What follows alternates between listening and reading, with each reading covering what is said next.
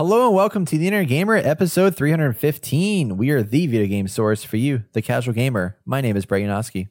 And I'm Austin Morales. And this week on the Inner Gamer podcast, we dive back into Outriders. We have some positive stuff to talk about for a change after we shit on it all last week. And Brett finishes AC Valhalla. Thank goodness. I'm tired of him talking about this game. It needs to be done with. And the gods have answered my prayers. And in the gaming news, we talk about PS5's big update, which changed some stuff that we are very happy to talk about, along with some other things. Age of Empires 4 has gameplay that we dive into and look at and maybe get a little excited for. And then Amazon cancels another game. Surprise, surprise. And for our discussion topic, we dive into Epic Games betting big on the Metaverse. What is the Metaverse? Well, think of Ready Player One, where it's an alternative universe you dive into and hang out with your friends and forget about real life. Anyway, we get very deep into this because it encompasses so much that has to deal with like real life and not real life and other things that have kind of come before it and where this could be heading and corporations, and it's crazy. You're gonna love it. So stay tuned for that and cue that music. Cue it now. Welcome to the Inner Gamer.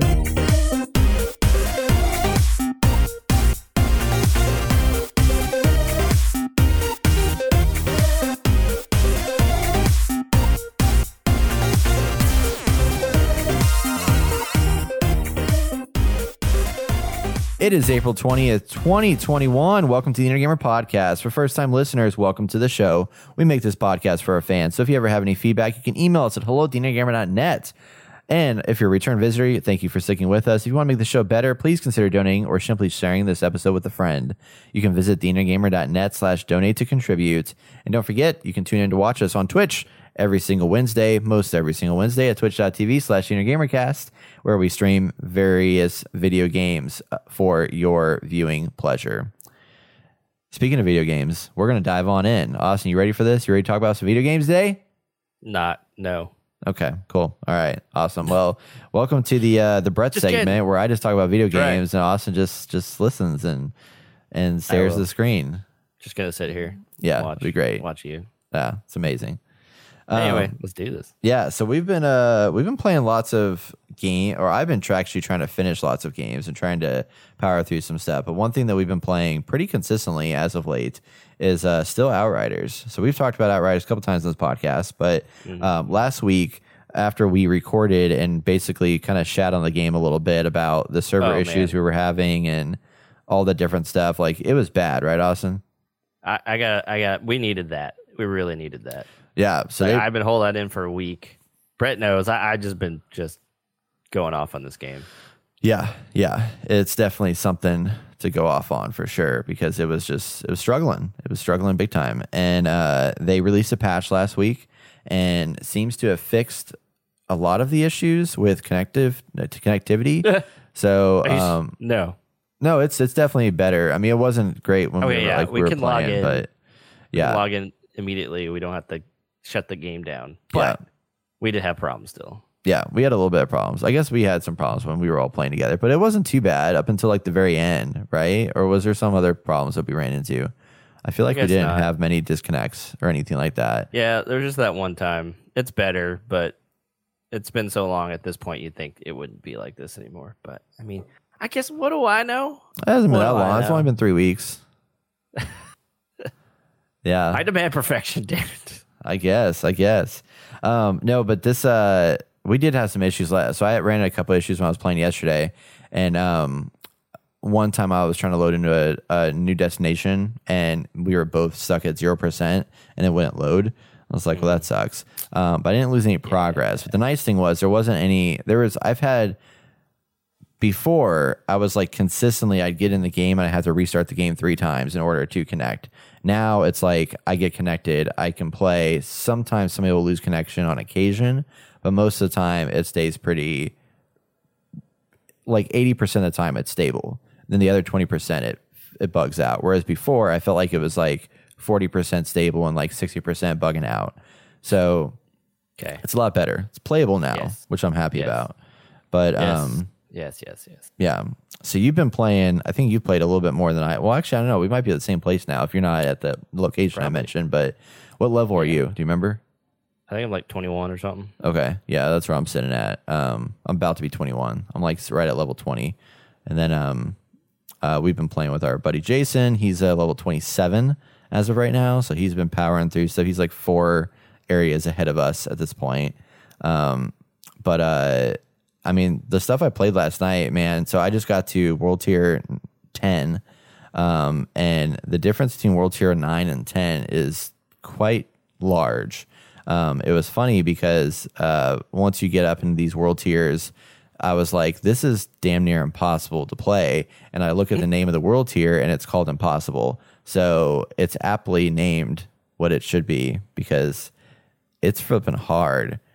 And like, it's not bad when I'm playing the, when you're in an area where you're fighting like humans and there's like cover to hide behind and stuff like that. But there's this one area called the forest that you'll go back to. And anybody that's played the demo, it's early on in the game where you get stuck in the forest, and that's where you first discover the anomaly, and shit hits the fan. So you eventually have to go back there because you're, for reasons that will be explained in the story.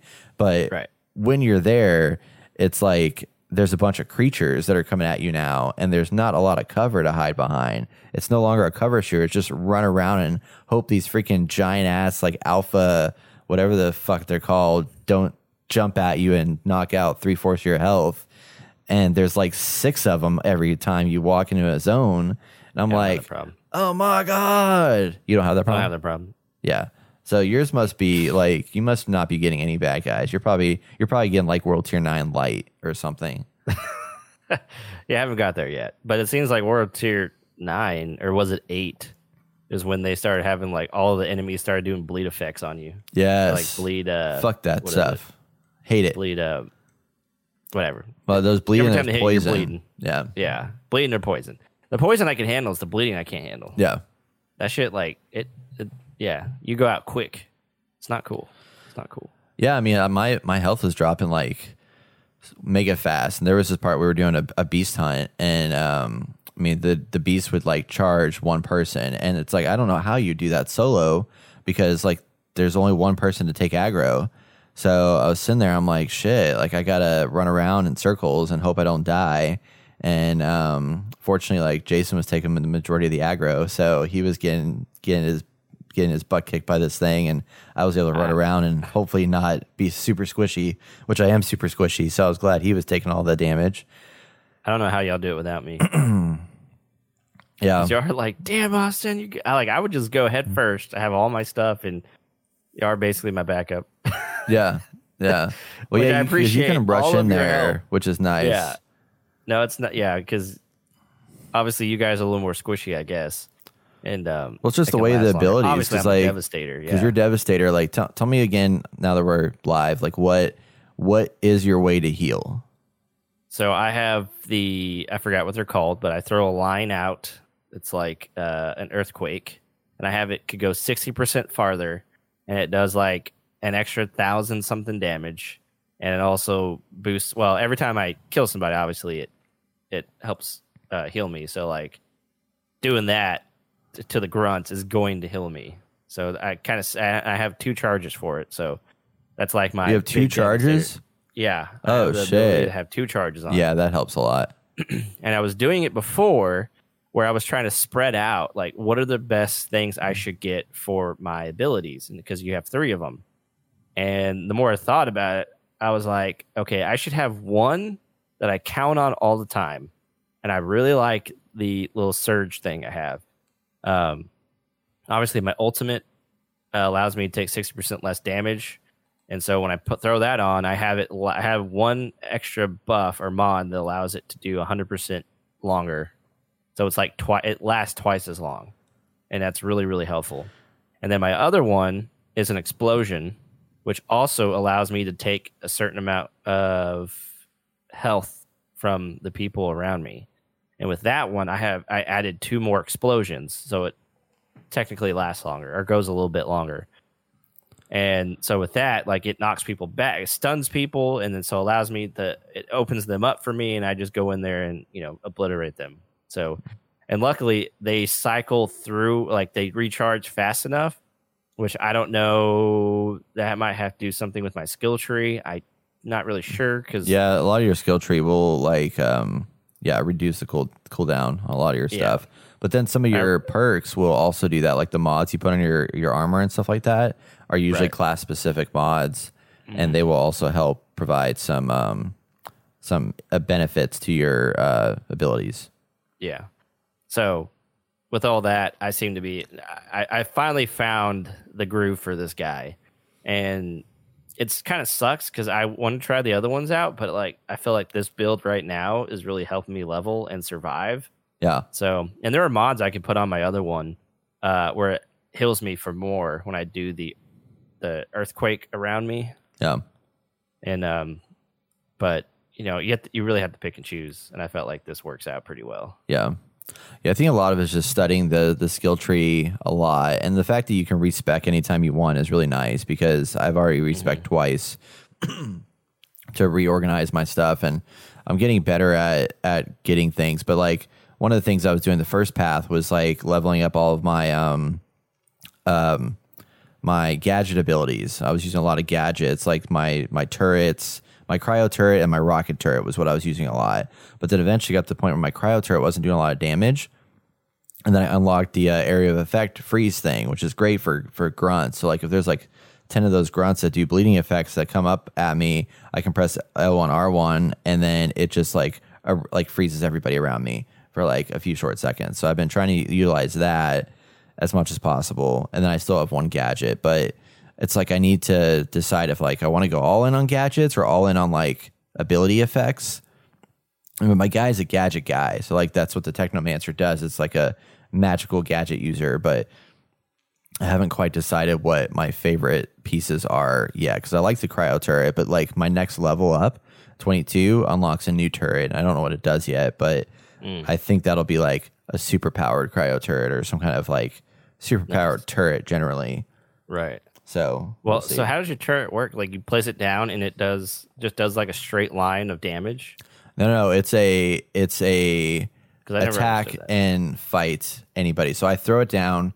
It like I throw it out to where it's like amidst a group of enemies, and it just goes around in a circle and finds a nearest target and shoots at them and freezes them. And then goes to the next target, shoots and freezes them, goes to the next target. So it's consistently there for 30 seconds until it gets destroyed. So do you have an ability that just launches a volley of explosions? Yeah, so I have a second ability that's a rocket launcher ability that I throw down another turret that just sends out a barrage of rockets at a particular area. I thought that was the same thing. No, it's separate. So the rocket barrage is kind of like a line where it like starts out close and then just continually sends rockets outward from its destination. I gotcha. Yeah. Cool. So that's legit. Yeah. And I still use the rocket barrage pretty frequently because it's nice to do. I always except for that. I'm like, dude. Yeah, except for with the, like the alpha people, like the big huge brutes and stuff like that, it does a lot of damage on bad guys.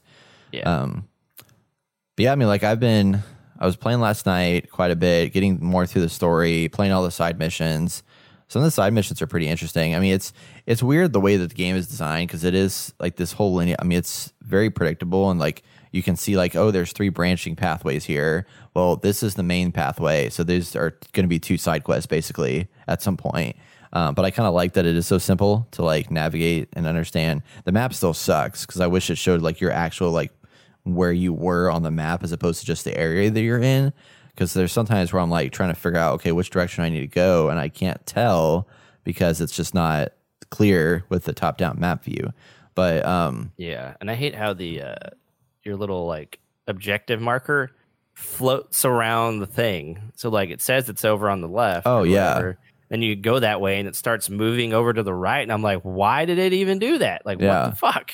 Yeah, it doesn't makes no sense. It doesn't. I feel like it's bugged. Like it's probably not working right. Because like it has to be. There was a time last night where we fought a hunt boss or a beast, and then like I teleported us out to this like main area, and it teleported Jason, but then it left me back at the place where we just fought the boss. I'm like, wait, that's not where I was supposed to go. But I didn't think that that's what happened, so I wasn't paying fully attention to it. So I started walking. I was like, he's like, hey, I'm over here. And I'm like, I don't see you anywhere. And I realized, oh, I'm walking back to the same like pathway we just fought through a bunch of enemies in. And I was just walking back to the door, and I get back to the door, I hold the button down, and it wouldn't let me through until he got back to accept it. And then I was like, okay, now I'm back in it. But it's just like sometimes like finding your way around with that. The map is just garbage. It needs to be fixed. They need to give you an icon of where you are and what direction you're facing. And that would be all you need to add to it to fix the map. But yeah, there's definitely a problem. Yeah. I will say though, we have a problem. Yeah. I will say though, I'm actually getting into as much as I thought the story was kind of hokey at the beginning, and it's still kind of hokey in places, like I'm actually enjoying the stuff that's happening in this story. Like there's been a lot of unexpected moments that I didn't expect. Like, well, that's exactly what that means, unexpected. But I mean, like, have you felt that? Like, as you get further into it, like, are you enjoying it more, or are you enjoying it less, or like, what's your feeling of the story at this point? Okay. Story wise, yeah, story's okay, and I think pacing became an issue. It just felt like a lot of stuff wasn't happening the way I wanted it to, or like the story slowed down quite a bit because there's a lot of major things happening, and I felt like they took more time early on, especially because there was going to be a demo, and now it just kind of seems like, well, the world's kind of opened up in a way because I mean it's still very linear, but you get those hunt quests and bounties, so you can go back to other areas and complete those for stuff, which kind of delays the story. But I feel like, yeah, the story overall is just kind of like, okay. Like I think I'd mentioned about how we meet that one chick who's, they call her the witch. Shauna. Shauna.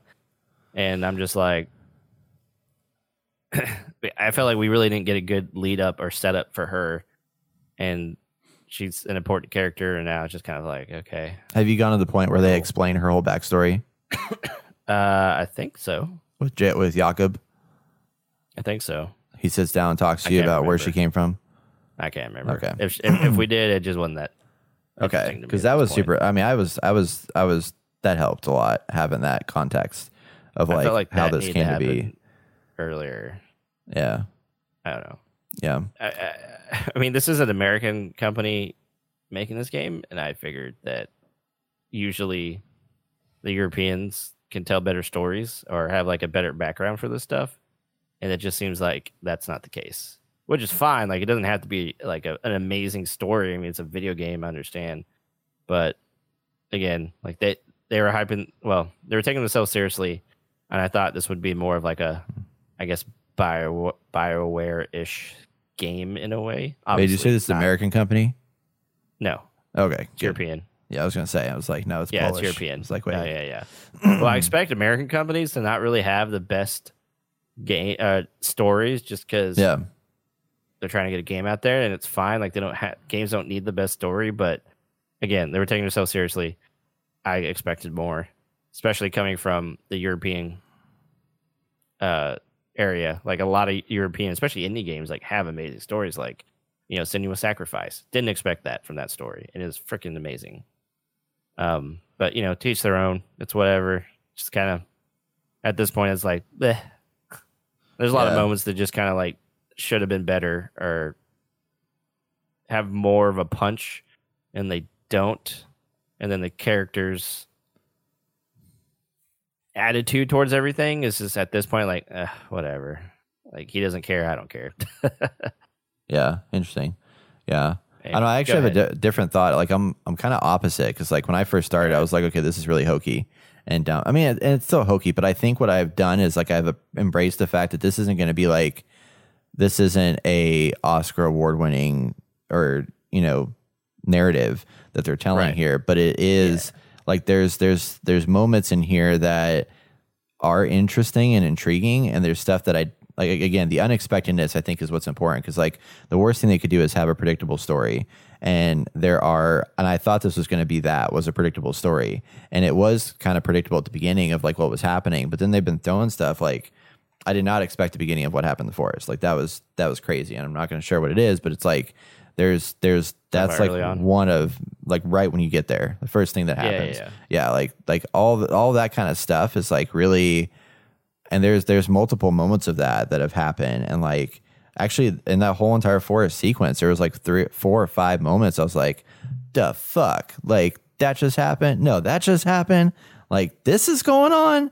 Like, it was just like a constant back and forth of just like surprise moments that like really for me like kind of early on changed forest, a lot. right? No, the Beginning of the whole entire process of the forest. I'm saying like late game, like where I am. Well, not late game, but like when you go back to the forest, like what's happening in the actual forest now, like all the story beats that are happening here. Because it's like a whole section, and there's another section after that you go to, and it's just like it really opens up because the quarry was what happened before that, and it's like you're getting lithium to like be able to travel, and you know you're getting your group together, and you're going out beyond like the goal of this game ultimately is that you're trying to find out what the heck is with this anomaly, what's causing all these powers, and how to hopefully make Enoch what it's supposed to be, which is a more peaceful civilization, which right now it's just like a treacherous world of hell and shit. But when you go back to the forest, it's like there's so many story beats. It's just like open up and you're like, holy crap, like this is all happening right now, and that's fucked up. And then I'm excited to see kind of where things go because we're now going beyond where we've ever been before. And I don't know. I'm digging it. When you get to the new forest, like, because I just got to the beginning, like I just went in there, I'm doing a few missions, and that's where I was before we played that last time we all jumped on together. Okay, So like, it's a really cool to go, especially at night. It has a really nice atmosphere. Like I'm enjoying the area. I'm understanding the game more. They throw a lot of enemies at you, and so it's actually making me think like what I need to, like how to interact with these certain circumstances, and get new weapons and stuff and trying to get through that. Like that, it's fun. Like the forest area is now, like the game is now more fun to me than it was the last time we talked about this game. Yeah. I will say that the mission part, like the quarry area, like I feel like it was kind of a connector between like two regions of story beats where like there wasn't, I mean, there was some stuff that was happening, but it's like there's a mission where like you're literally tracking down batteries and you're just fighting waves of bad guys as you're tracking down batteries. And I was like, it's whatever. But then now I'm curious, I'm anxious to see what you experience after you get through these next two parts, because it's really changed my whole perspective on the game. Like after this stuff has happened, and it's good. And like some of the characters are, they're kind of, I mean, the dialogue gets kind of hokey, but there's some stuff in there that they say stuff and I'm like, okay, that was really funny. It was stupid, but it's really funny. And that's kind of what I wanted from them, because like Bulletstorm was the same way. Like there's a lot of stupid humor in there, but it just cracked me up. Just like, I can't believe they just said that. Yeah. And the loot's getting better. Like I'm excited. I got my first legendary, so that's cool. Yeah, me too. I think I got an epic, man. I don't think I got a legendary. You probably did, because I think your color was definitely different. It's orange. Yeah. Because like, what the fuck? My legendary, it was definitely yellowish looking, but it's been good. Like I think I mean, I was looking at the Steam charts earlier, and it's like sitting at like 40,000 was in the last 24 hours or whatever, 40,000 players, which is better than Avengers had soon after it came out. So people are enjoying it here. Yeah, there's definitely a lot more. It's a lot more variety. I mean, there's some enemy types that are very similar, but they are definitely varying up the scenery quite a bit. And I mean, the world like is so like condensed, but there's some parts of it that are very like like what I've been doing is like I'm doing all the side quests and all the missions that I can when I can before I move to the next area now is what I've decided. I want to go back, because like you were mentioning, like going back and like doing side quests, like kind of slows down the story a little bit. And I've noticed that as well. It's like if you spend too much time at old areas, it kind of like breaks off the narrative more than I'd like it to. So I'm trying to like get stuff done as I get it in the area before I move on to the next one. So I'm not breaking off that side quest. Right. And those side quests are totally worth it. You get some pretty badass stuff. Yeah, they're worth it, and there's just some really weird, funny, strange moments. Like there's one that I played last night that was just like, it was short, it was sweet, and it cracked me up in a weird, fucked up way, but it was really funny.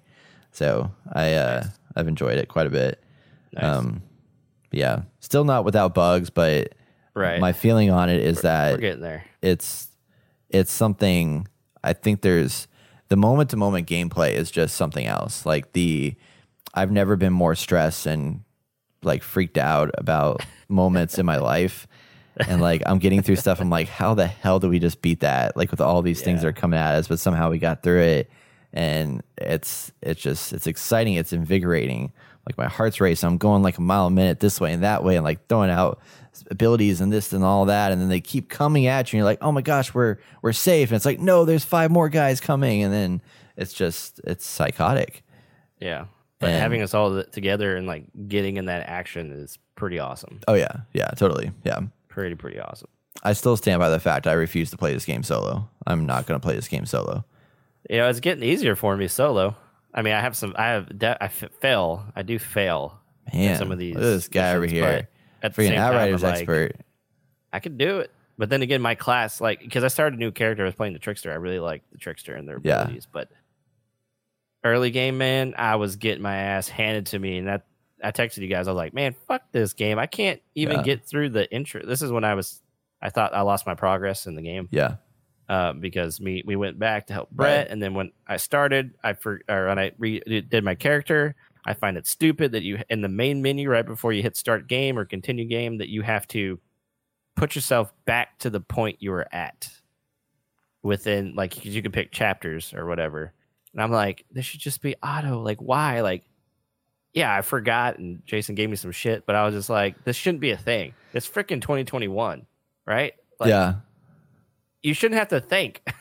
I was surprised that 100% it forgot because I went back and played with my friend Nick, and I played a different character and played through his part of the story, and he was back at the volcano area. So I played through some of that and moved forward, and then I went back to my other character, and it put me back at the volcano. And I was like, and I think this might be what you're saying, is like between the two characters, it should remember where you last left off with said character.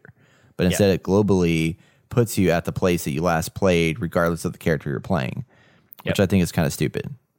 And then when you go into actually, like, when you go to like the chapter select and you pick the last point you're at, there's like little story beats within that. So you can pick which story beat you want to start at. And it's like, well, is the first story beat at the top or is the first story beat at the bottom? Like, where am I leaving off at? And that's why I had a hard time. Yeah. It's the bottom. The bottom one is where you left off at. I mean, the top is where you start. Logically speaking, if you have like a question mark at the bottom, it's like pretty obvious that it's going down the path. No question mark at the bottom. Well, then they fucked up then. I'm just kidding. I've never seen a question mark. I didn't know that was a thing on there. No, it just, I mean, if you haven't gone through every story point in that section, you'll have like each story point that you've done, and then there'll be one that's like marked out and it's a question mark because you haven't gotten to it yet. But yeah, if you've done all 4 of them and you're on the last one of that story beat, then yeah, it is kind of hard to tell like which one is the one I'm supposed to be clicking on. 4, there's like 4 or 5. There's like 5 or 6. I mean, there was 4 on the one that I was in. So okay, yeah. So each of them have different story beats. Yeah. Crazy. Yep. But yeah, I mean, it's pretty chill. I'm digging it. It's fun. I mean, definitely not without problems, but I think this is finally a game that so far, I mean, I don't know what any game's like yet, but I think it feels like a good alternative to playing a looter shooter. And I don't feel like there's anything that I'm just like super pissed off about the loot mechanic side of things. Like, I feel like I'm getting good loot at a good cadence, and sometimes I'm getting lower level loot, but I'm getting to unlock things that, materials that I can then use to upgrade my other stuff. And the stuff that I'm getting has really cool abilities. Like, there was one part where we're fighting a bad guy and he was like erupted in a volcano and then froze and then got electrocuted and then got like freaking exploded.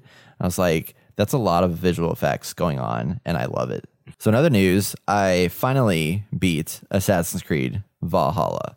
Yes, it has finally happened, everybody.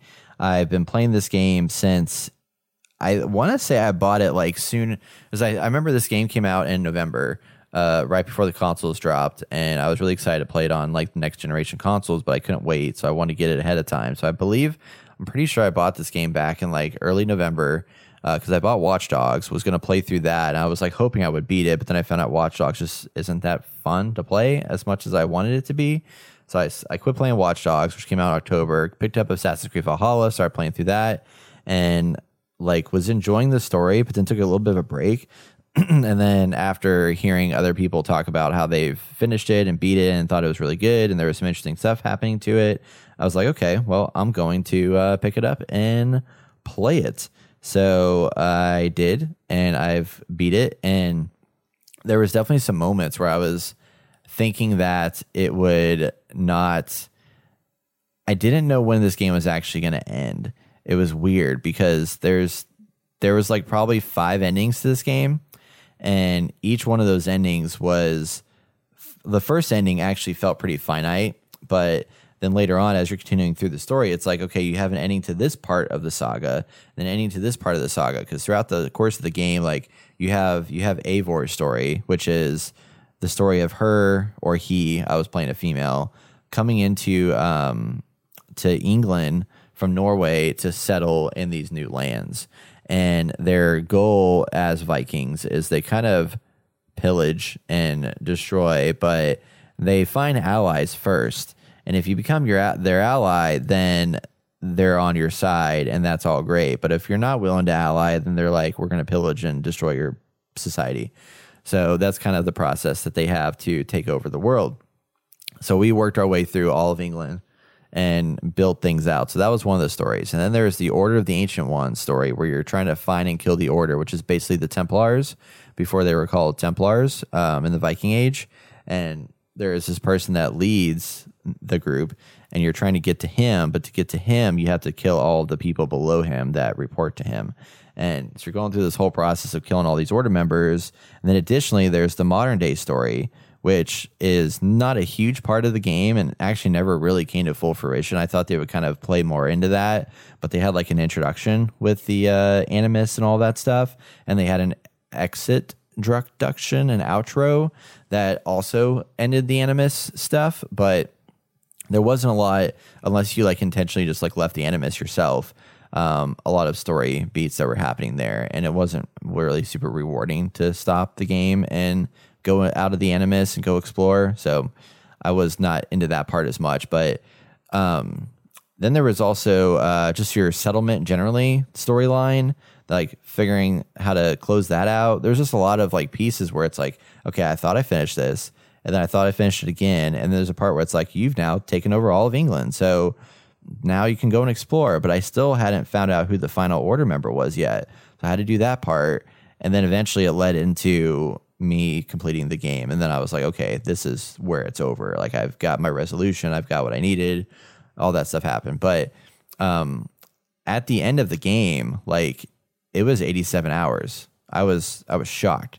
Like, did not expect me to play through, and I wasn't spending a lot of time doing side quests. I was doing enough side quests to level my character up, but that was it. Like, it wasn't like I was going through every single section and trying to clear out all the wealth and clear out all the mysteries and all the things, which there's a lot of them in this world. But I'm just still fascinated by how vast this world was, knowing it's not even the biggest world that's been created. I think Odyssey was even a bigger map, but how big this world was, how rich in locations it was. Like, there was like random caves that you'd stumble upon.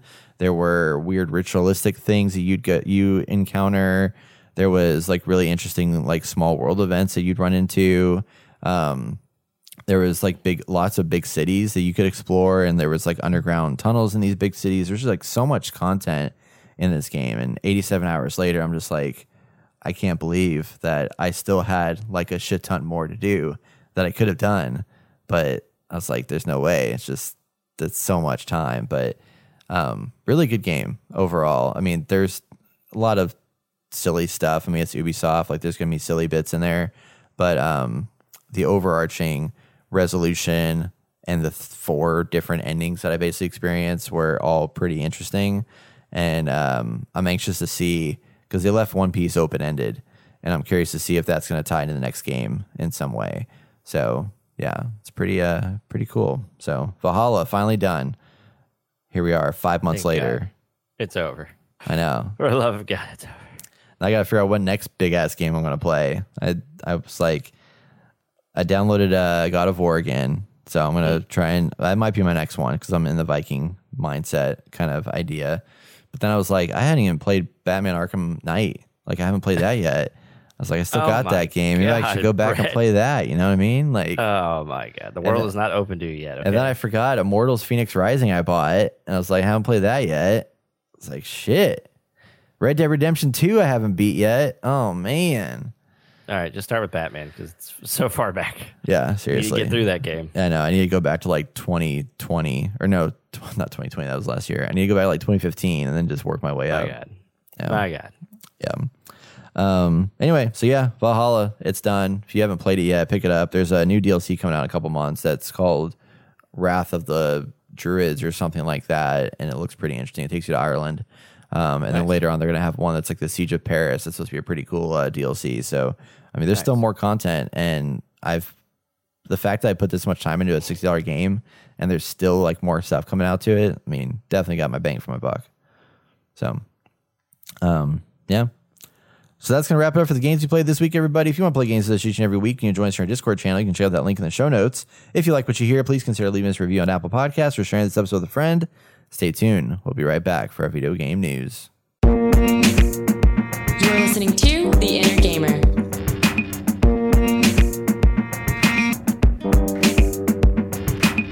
It is time for our video game news. In this segment, we share the best headlines from the week in the gaming industry. If you want to get involved in this segment, you can send us a question or comment to hello@theinnergamer.net, and we will talk about it on next week's podcast. First up is PS5. For those of you that have the rare opportunity of owning a PS5, are going to get their first big, huge update for the platform. And actually, no, I take that back. Not will get the first new update, have gotten the first new update. And we have experienced said update and played through it. And We have? well, I mean, I have. Have you played it? I mean, sure. I guess I have. Yeah. The big thing for me was just the party update features, which is like not Okay, yes. perfect, but it's better. That's awesome. But That is way better. Way yeah. better, man. yeah, I mean it's not as annoying, but basically, so they announced last week. It's funny because like we released this podcast on Tuesday, like about Brett and Austin bitching about the PS5 and like some of the things that were wrong with it. And one of the things that we said was that the party system is just garbage because like you have one row and they put your parties at the top and then all your friends at the bottom. You have to scroll down to see what friends you have online. Well, the next day when we launch this podcast, they're like, hey, tomorrow we're bringing out a PS5 update that fixes a lot of problems that the Inner Gamer just bitched about. They didn't say that in their article, but they should have. But Look, they listened to us. They They're did. Like, fuck. The Inner Gamer's shitting on us. We got to fix this like tomorrow. That's And right. You know what they did? They did. They fixed it. They fixed it. So I'm so proud of them. We're industry leaders, okay? That's right. Hell yeah, we are. So the things that we were talking about with the features there is that they've improved areas in the game base menu. So now instead of having the singular column order of the parties and friends, it's now tabbed content. So you can press L1 and R1 and switch between your parties and your friends, which is nice because it makes it a lot easier to switch over to those areas to see your friends quickly as opposed to having to like scroll all the way down. You can now turn off notifications for certain parties that you're a part of. So if you don't want to get notification, you turn that off. One of my biggest enjoyments is that they added individual volume controls because everybody that comes in has different volume levels. Like my friend Nick, when he plays, his audio is like largely quieter. Whereas like Austin, yours is a little bit louder sometimes. And then just like Jason just kind of depends. And then other people I play with like will vary by design.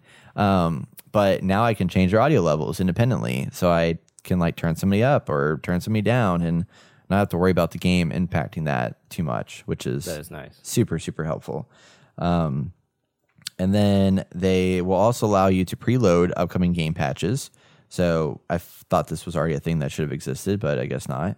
But you can preload them so that when you start playing the game and the patch is out, you already have it as long as the developer has enabled that feature. So that's kind of cool. So if you're like anticipating next week, the Avengers Tachyon Anomalies event, you could potentially preload said content and then be able to jump in and play that for the short time that it will exist in Marvel's Avengers. Everybody should go download that and play it because it's awesome. Yeah, what Brett said. Yeah. And then trophies were updated. So you can change some of the systems with that. So you don't like save a bunch of 15-second clips of videos of you getting like shitty trophies. So that's kind of cool. You can plug in a USB drive so that you can offload games you're not currently playing but want to keep downloaded onto that. You can't play them off of that USB drive, but you can move them there to save storage. And then they also added the ability for 120 hertz support on 1080p monitors and some updates to the HDR. So, yeah, some cool stuff happening there. Thank goodness they're listening. They have this like share feature where you can like share, like play with friends cross generation. And like, I've never used that in my life, but I could see that being kind of cool if I thought about it of like, oh, hey, I'm really stuck in this part, Austin. Like, can you show me how to beat it? And then you share your screen basically to me, and I can watch you beat the game and see how you did it. Sure, Brett. Yeah. Anytime. Yeah, it's great. Yeah. I got stuck somewhere on Outriders. Jason's like, well, what's going on? I was like, I don't know. Like, I don't know. We're trying to figure something out. I can't remember. But I was like, you can. One of us was trying to share the screen. I was like, we can share screen. So, you can just go on there and be like, share screen or whatever. Or invite to watch. Or I don't know how it works. But we almost used it. Oh, I was wondering. I was like, that'd be cool if you did, because I would want to hear your review of it. But yeah, no, we haven't use it. I haven't been any reason to actually do it yet. Yeah, okay. Yet. Cool. So, well, there you have it with the updates from the PS5. And then another article came out in GameSpot that said that the PS5 is the best-selling game console ever through 5 months. I read this headline wrong at first, because I was like, oh, it's the best-selling game console, and it achieved it in 5 months. But no, what it's saying is it's the best-selling game console in a 5-month period. So from launch. So like in a 5-month period from launch, it's sold better than any other console has done in that same 5-month duration from launch to 5 months later. So the Switch beat out the PS5 for March, but this is doing better for these reasons. But it's surprising. They basically said it's surprising because of the fact that it was COVID last year and people weren't going to retail stores. So the fact that that happened and they were still able to maintain success with this console launch is pretty cool. So there you have it. Exciting stuff. I can see your enthusiasm blowing through your face right now. I mean, you know me. We've had it. Like, we have it. We have it. Yes. I'm good, man. I'm good. Yep. Yeah. I want you to know how good I am. Yeah. Let's just rub it in and just be like, yeah, I got that PS5. Sorry, I got that fast solid state drive. Oh right. man. Sorry, y'all. But Sorry. For those PC players out there, there's some exciting news that has come out last week. Age of Empires 4 has revealed new details, finally. They've been dormant besides their teaser trailer that they showcased a while back. And finally, news has come out. It's been 15 years since the last Age of Empires game, according to Polygon. But we finally know what's coming. During the live stream, Relic Entertainment shared a few things about their sequel.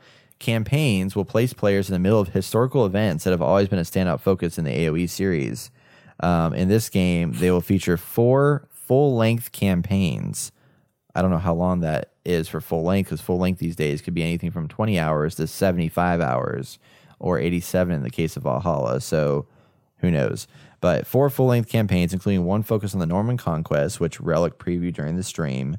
You'll be able to fight between Harold Godwinson, son of the Anglo-Saxons, and William the Conqueror, who has promised Harold's crown. The campaign features many massive battles throughout the conflict's history, including the Battle of Hastings, and will stretch over several years, showing the fallout of William's victory both in England and France. It will also bring players to a variety of different battlefields and environments, including bright French fields and sprawling castles. There's also several playable civilizations. There will be 8 total civilizations to play at launch, which is interesting because like the last AoE game, well, AoE 3 I don't remember, but Age of Empires 2 had like a shit ton of civilizations by the time it was all done. But I would assume that there's going to be some kind of roadmap for this game post-launch to bring more civilizations. But you'll be able to play as the Anglo-Saxons. There's also the Delhi Sultanate from India, and then a few others that will be available inside of this game. Yeah. But did you watch this gameplay trailer? I watched some of it. And because they had like a little teaser gameplay thing early on, like a year or two ago or something. Right. And that looked cool, but this looked a little different for some reason. And I don't know why. It's like more of like the AoE Age of Empires like gameplay that we're used to, and I thought they were taking a different take on it. Anyway, it still looked cool. Like, I'm excited for it. I like the art style of it, and I'd be down to play. Yeah, the other one was a cinematic trailer that they brought out. So it was it? Yeah, it was a cinema. I mean, it was in game, but it was a cinematic, so it wasn't like an actual like representation of gameplay per se.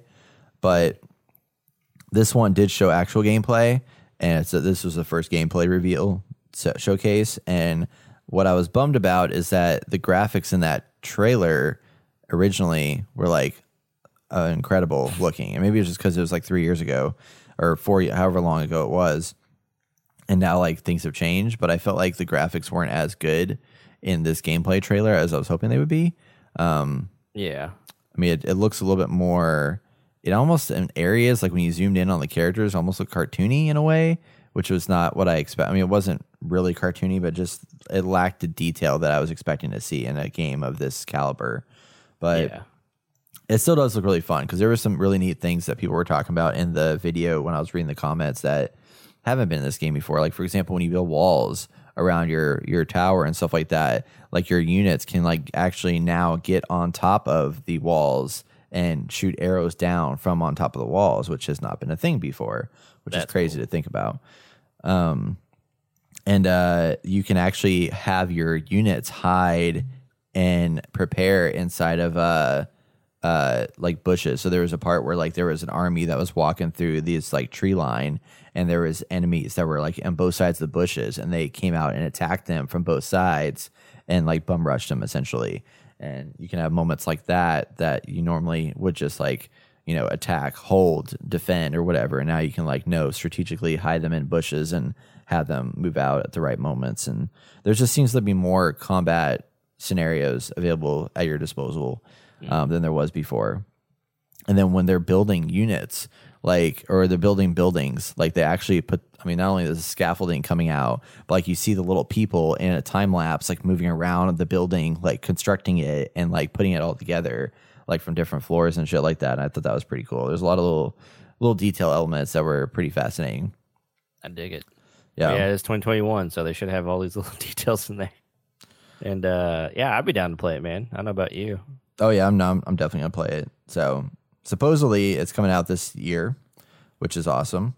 So yeah, they've announced the Chinese, English, Delhi, Sultanate, and Mongols are all in the game. And the Mongols, I think, are the ones that they have the ability to. They have because every group also always has a special ability of some kind. The Mongols can pack up their entire civilization and migrate it elsewhere with like a click of a button. So they just like pack up into like wheels, and they can like transport themselves to another place, which is kind of cool. Yeah. Really cool. And it'll launch on Game Pass PC. So we're gonna be able to get on Game Pass. Hells yeah! All about that life. Yeah, it's coming out. That's why you have the Game Pass, people. That's why you have the Game Pass. That's right. All right, last story we have for the news today is around Amazon. They just can't win. I feel like they should just give up at this point. But why not? News report came out yesterday, which is over the weekend. Amazon cancels the Lord of the Rings MMORPG that they were working on. This is as reported by IGN and actually Bloomberg. They've been working on a MMO for Lord of the Rings in development alongside China-based Liu Technologies Holdings that was purchased by Tencent in December of 2020. And as a result of that, they said that the contract negotiations between Amazon and Tencent were said to have caused a dispute that eventually led to the game's cancellation.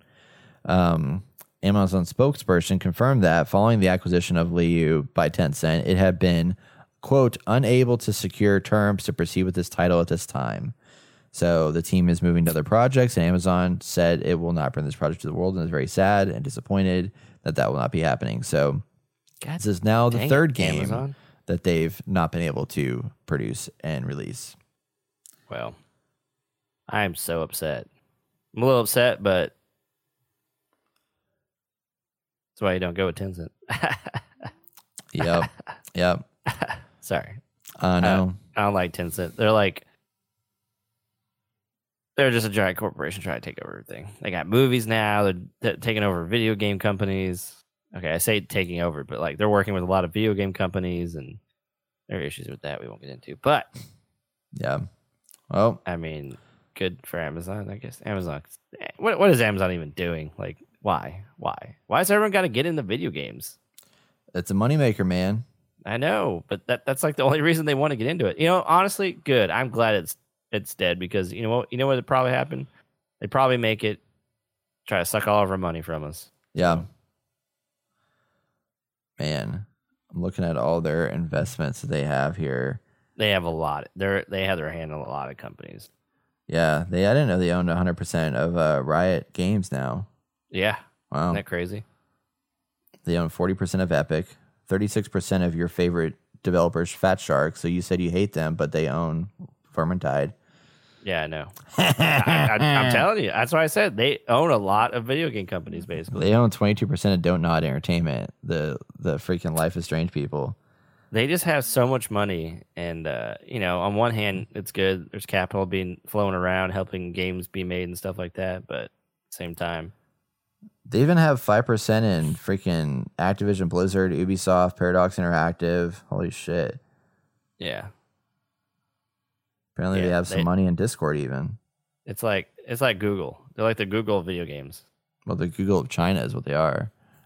There you go. It's like they're just like taking over the world. It's insane. They also, because they own a percentage of Tesla too. Oh, really? Yeah. Wow.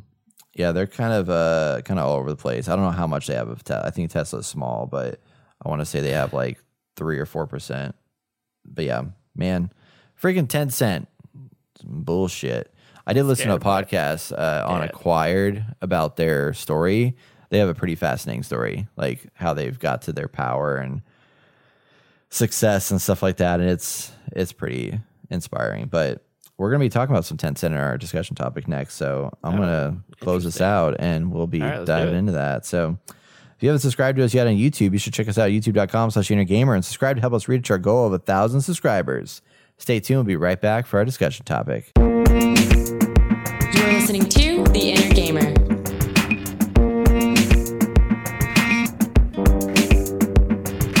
Welcome back. Each week we dive into a hot topic about video games, and this week we're going to be talking about Epic Games' big investment that just took place, where they are betting big time on the so-called Metaverse plans that Tim Sweeney and team have in mind. According to GamesBeat, a subsidiary of VentureBeat.com, they have said that Epic Games has raised $1 billion for long-term Metaverse plans, with $200 million coming directly from Sony. In this process, they are looking to build the Metaverse, which is defined very loosely as the universe of virtual worlds that are all interconnected, like in novels such as Snow Crash and Ready Player One. So you have one world that allows you to dive into a bunch of experiences all within this virtual space that you are living within.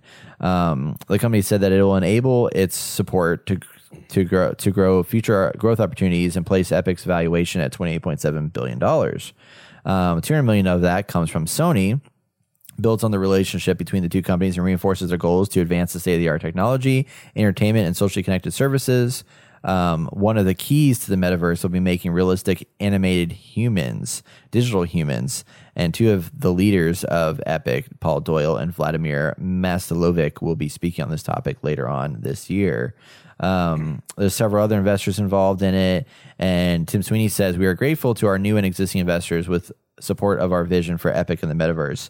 Their investment will help accelerate our work around building connected social experiences in Fortnite, Rocket League, and Fall Guys, while empowering game developers and creators with Unreal Engine, Epic Online Services, and the Epic Games Store." So that is kind of the news bit that has taken place, but something I kind of want to open up with first is just kind of further defining what the metaverse is and where this is, like where this kind of spawned from, which obviously it comes a lot from science fiction.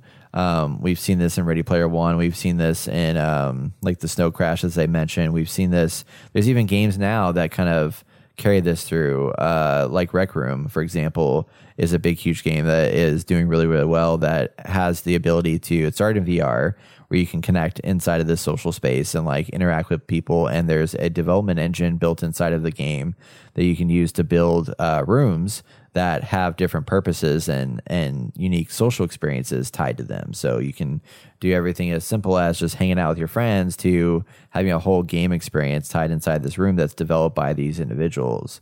And then they recently switched that out to also be open up to mobile and desktop experiences. So you can play Rec Room whether you have a VR headset or not and be part of these virtual worlds. But the obviously most immersive experience is inside of the virtual reality headset itself.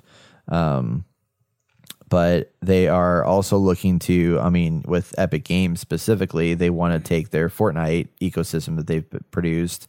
They want to take Fall Guys. They want to take Rocket League, all of which have their own large scale communities, and find ways to interconnect them in some capacity. And the goal is to eventually get this online ecosystem to be a fully interconnected system that anybody can be involved in, and they want it to be fully as open as possible for people to kind of create and dream the way that they want to create and dream within this world. Sweeney says that the killer attraction of the metaverse would be largely getting together with your friends to have great social experiences, like going outdoors for a walk, which is more fun than just sitting on a couch and talking. So making the experience immersive, even though you are still standing inside of your room, probably on a VR headset, not moving a whole lot, you are able to go outside and do things inside of this virtual space. And he says, quote, in a game environment, you can constantly go back and forth between the real world stuff and what's happening in game, and it's constantly engaging and constantly messing up the conversation.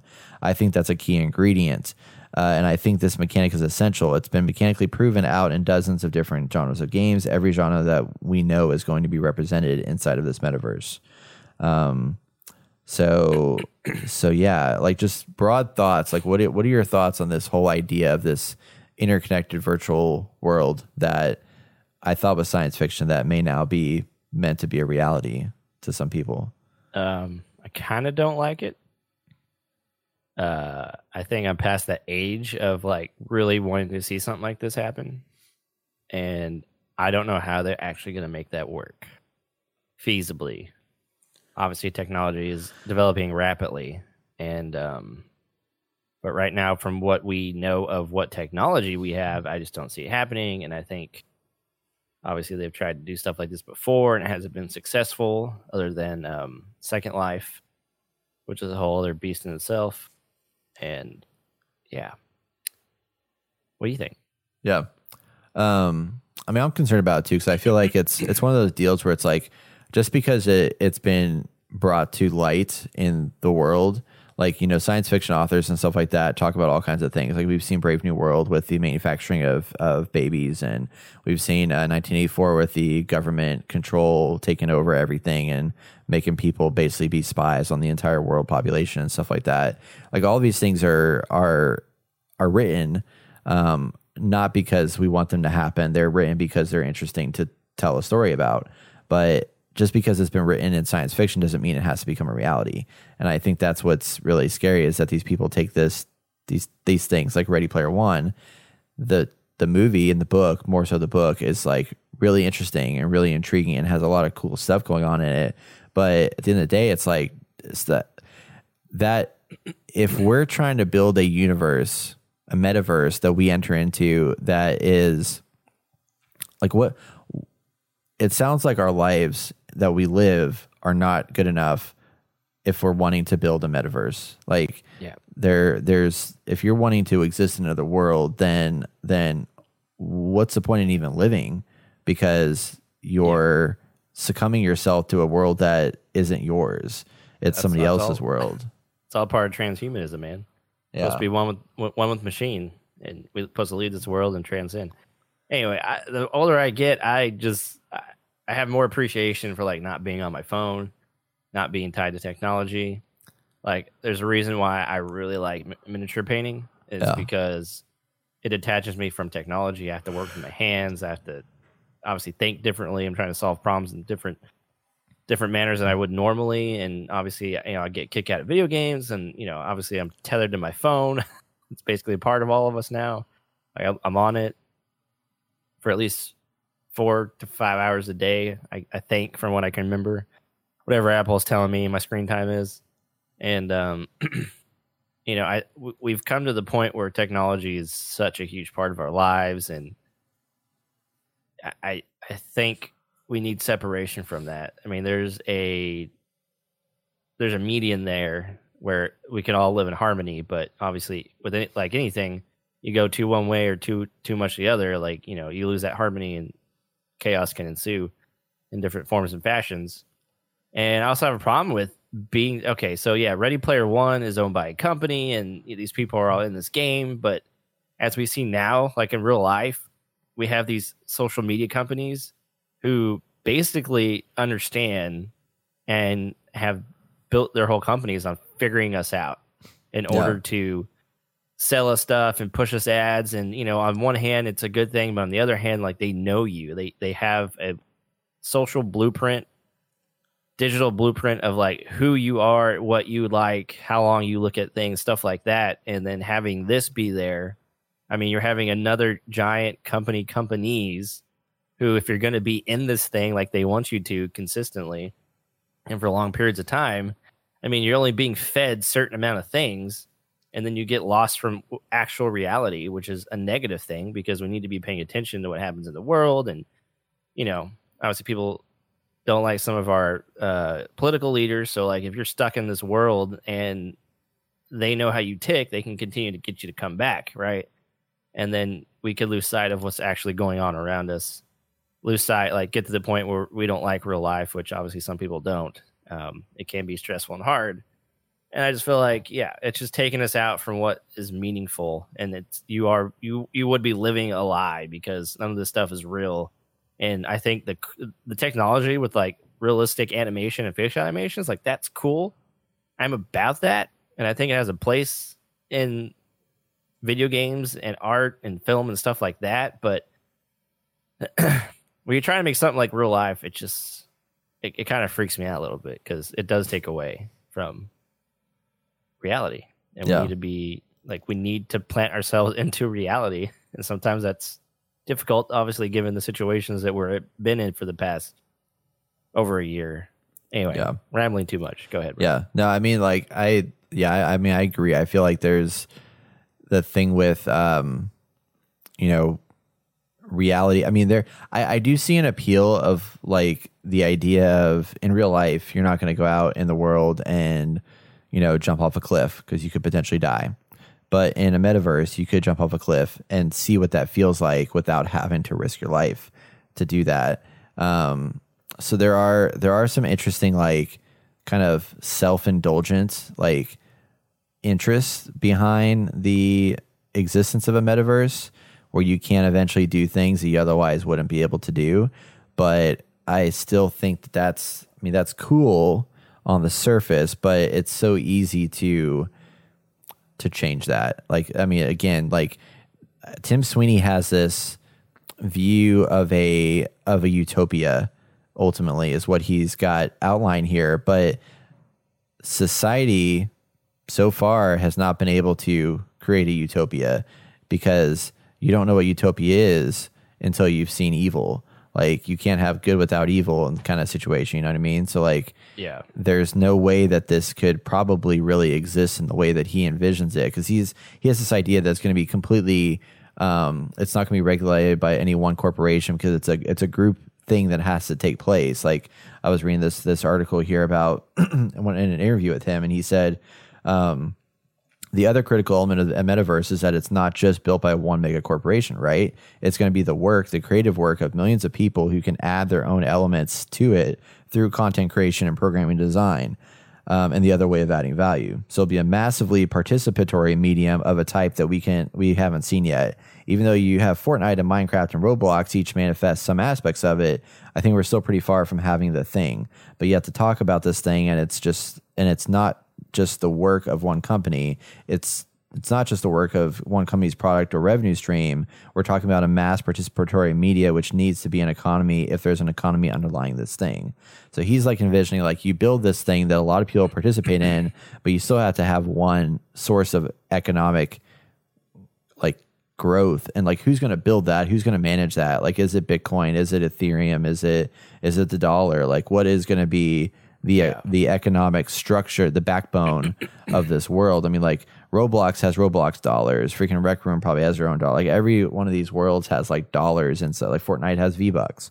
Like you have this economic currency that is bought and sold, but will somebody own that, or will it be a decentralized currency such as Bitcoin that, for as far as we know right now, nobody owns it, nobody's managing it, but nobody still even knows who the person is that created Bitcoin in the first place. Like the person has like gone off the grid and stuff like that. So there's all those things that's like, it sounds great in theory, but then there are easy ways for like, who's to stop somebody from creating an economic currency inside of this world, getting it to where it's so appealing that everybody wants to use it, and then they start to make it to where like, I don't know, they start doing devious things with it and, using it for bad.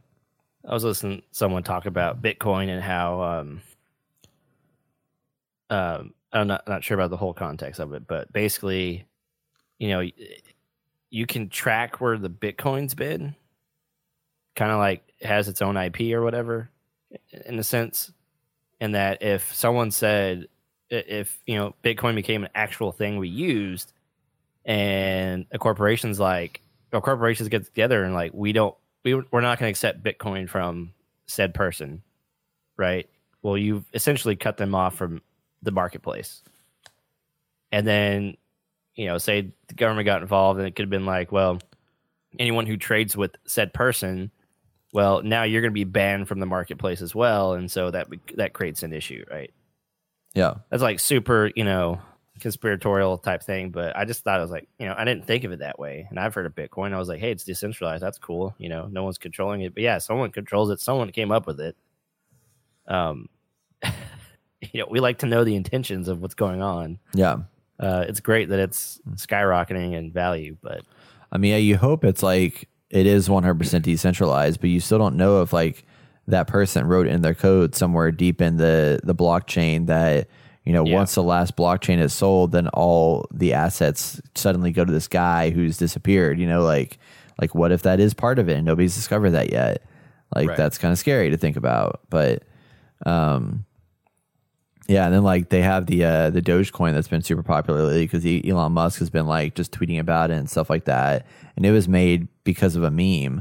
Like they just developed it because they thought it'd be funny and silly, and then now it's like blown up. And like I actually literally I made $250 off of it yesterday and like sold it and just like made some quick cash, but I made it turn it into USD real fast. So I was like, I don't want that to be out there in the ether forever. But talking more on the metaverse and just like the costs and stuff like that. Like in this interview, Tim Sweeney was going on to say that there is a really competitive infrastructure there where all the payment processors compete to earn clients' business.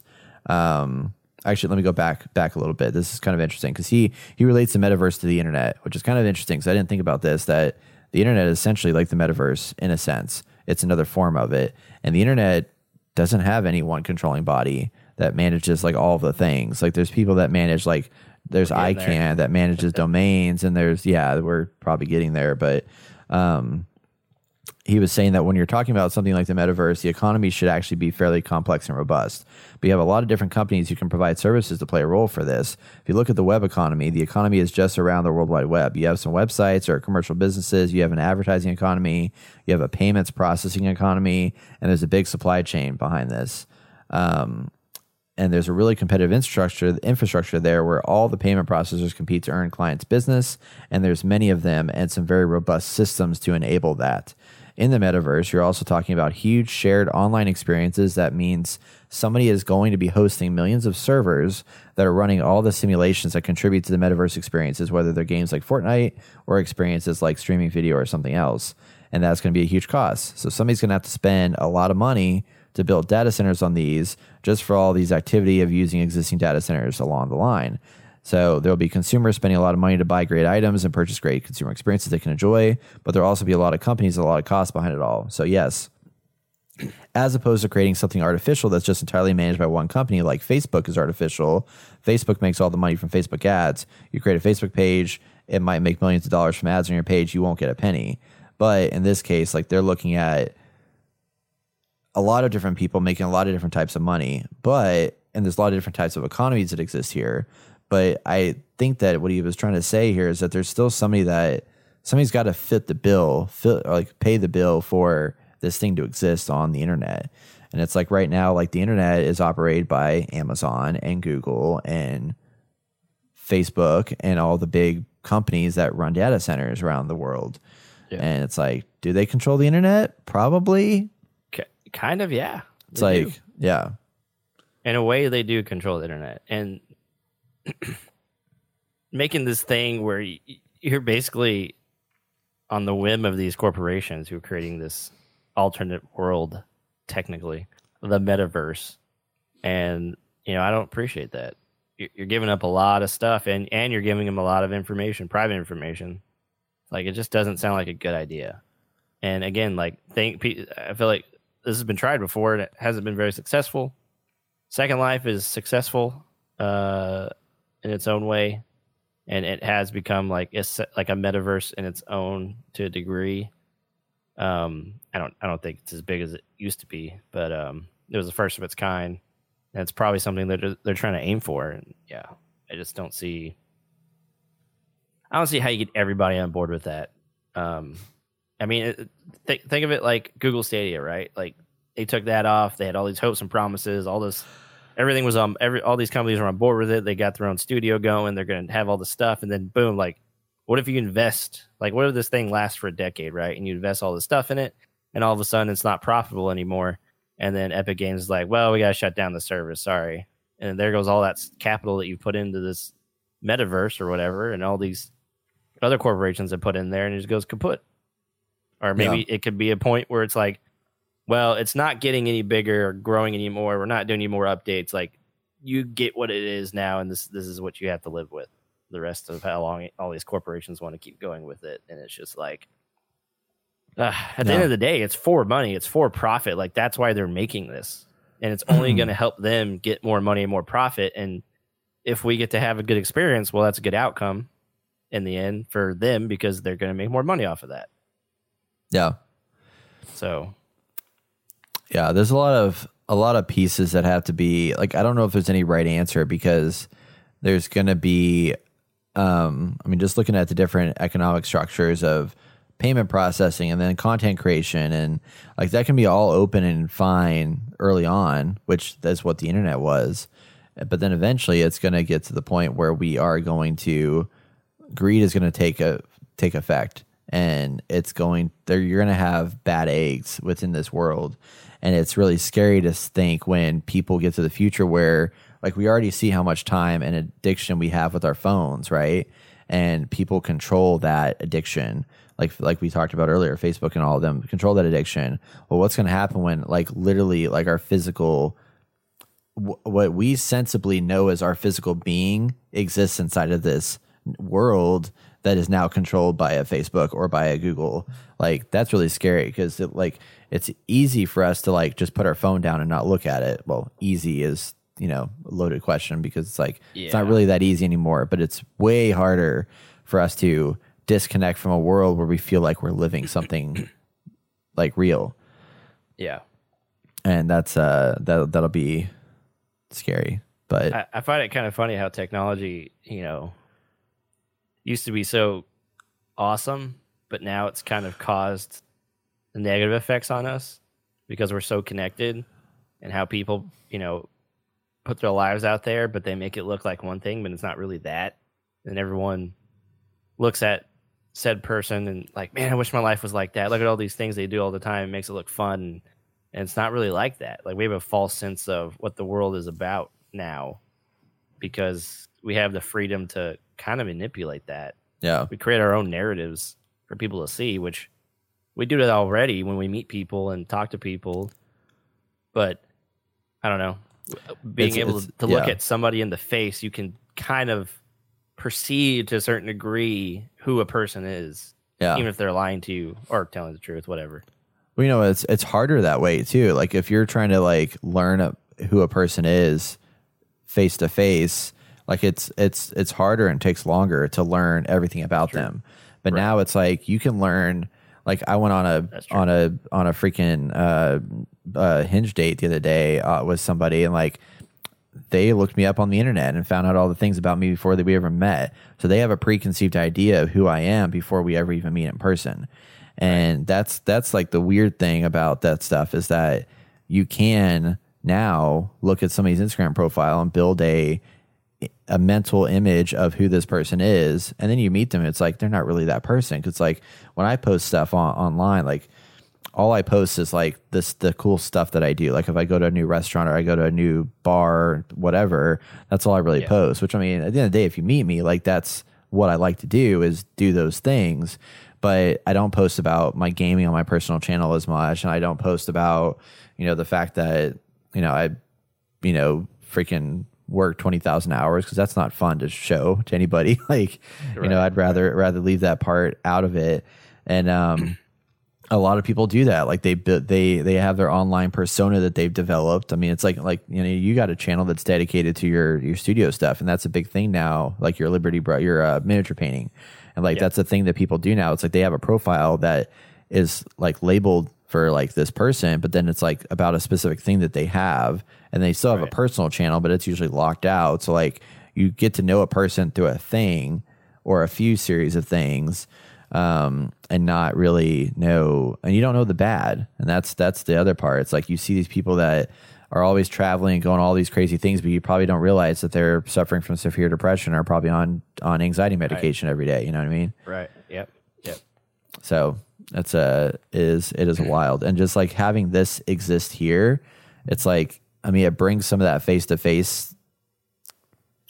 face like components to a world where you may, I mean, especially during COVID, like this would have been probably pretty awesome to like have, I mean, like jumping in a rec room probably would have been pretty badass to like interact with people and kind of, even though you're not really in the same room with them, like it's kind of feels like you would be, and that could be kind of nice. But I mean, if this is anything like, somehow I came across this channel where this guy would just go into these VR chat rooms with, you know, everyone looks the way that they want to look or is the character that they want to personify or whatever, and he interviews them like a talk show. And that stuff is some of the craziest stuff I've seen. There was one where, I mean, if it's true, I mean, it's just you're going off of what people sound like. There's like a little girl in there, and like there's a bunch of dudes not like saying some pretty shitty stuff. You know, like it's not good for kids to be in these places where adults go, and you know, who knows who these people are. I mean, it's good that like they're not literally with each other, but at the same time, it's like what goes on in these rooms? Like it is insane. Like there's stupid, crazy shit that happens in these VR rooms. And you know, how do you deal with that? You know?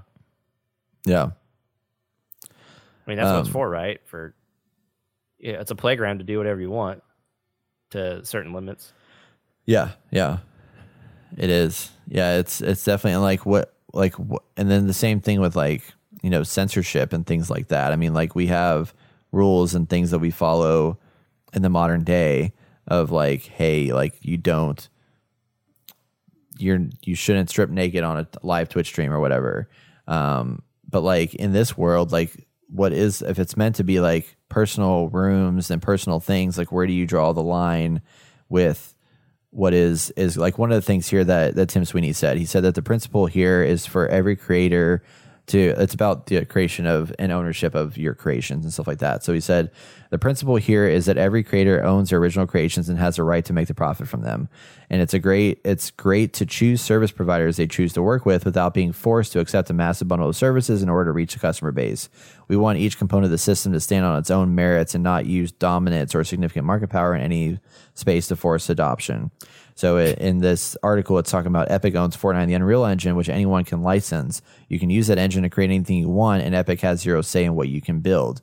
But on the flip side of it, there's companies like Fortnite who anybody can use or not Fortnite. There's companies like Facebook, or anybody can use Facebook and use it at their whim, and they can create things within the Facebook ecosystem, but they have a say because we've seen how much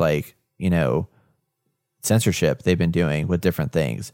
And it's like, not to say that a lot of that censorship isn't just, but it's still like Tim Sweeney has this vision of, hey, you can do whatever you want in this world and you own it as long as like you build it, you can own it. That's your thing. We can do our thing over here. But like, there's people that are going to want to like start like freaking gangs inside of this world. What are you going to do at that point? Like, is that something you stop, or do you let it happen? And then where does that go? Because that's a slippery slope.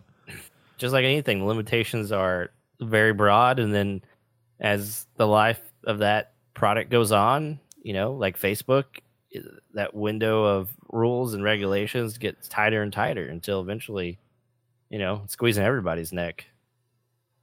So, yeah, which is probably how it should be. But yeah, it's like, when do you stop? When do you keep going?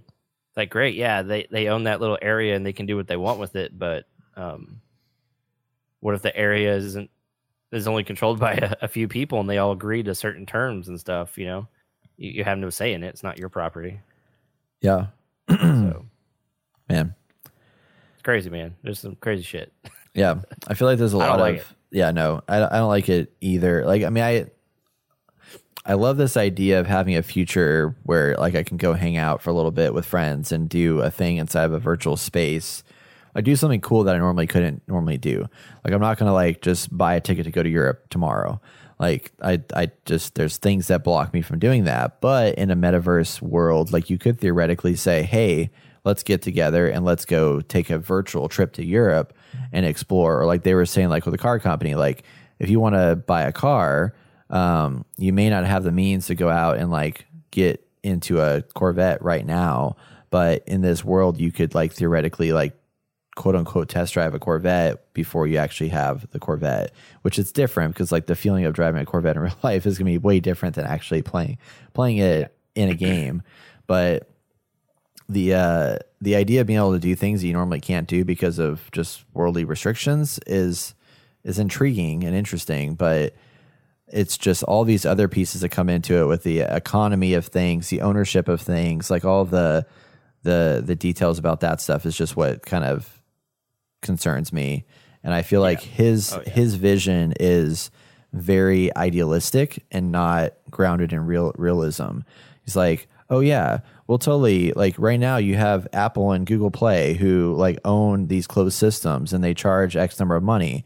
Well, if the metaverse is going to work, we need to make sure that everybody is open all across the board and there can be any kind of economies and more competition and stuff like that. I'm like, nobody wants that competition. I mean, you yourself are owned by Tencent, who is a freaking company that's trying to like take control of the entire world, like through their development purchases. So like you yourself are basically like being hypocritical here because you're owned by a company that's exactly. So they want something done, they're gonna make it happen, and you're like, okay, well I have to make it happen, I guess. Yeah, it's pretty wild. But anything else you want to talk on this subject? I feel like it's something you could really like go off on tangents for a very long time and get deep into it. But ultimately, like Epic Games is serious about this. Tim Sweeney has got $1 billion of investments, and they are driving forward. Whatever that looks like in a couple years, we'll see. But they have 3 very strong games that have very strong communities with Fall Guys, Fortnite, and Rocket League. So. And then just the fact that they own the Unreal Engine is producing a lot more worlds that people can own and build. And that's right. It's wild. Well, for everyone who's worried about government going crazy, watch out for the corporate takeover. Yeah. I mean, actually, no, we didn't even mention this. Freaking Westworld. This is like a Westworld situation too. It's like, yes. it's all, I mean, Westworld's like a real life thing that there's like androids in the space, but it's wild. It's a Wild West. That's right. Cool. Whew, well, curious what everybody has to think about this metaverse idea. If you think it's good or bad, if you think it's bad, why do you think it's bad? If you think it's good, like give us some reasons, like convince us that this has a good future and could potentially make some good in the world. But that's going to wrap up our discussion for this week. If you have any questions or you want to contribute to next week's segment, you can join us in our Discord channel. Check out that link in the show notes. We'll be right back with our video game releases. You're listening to The Inner Gamer.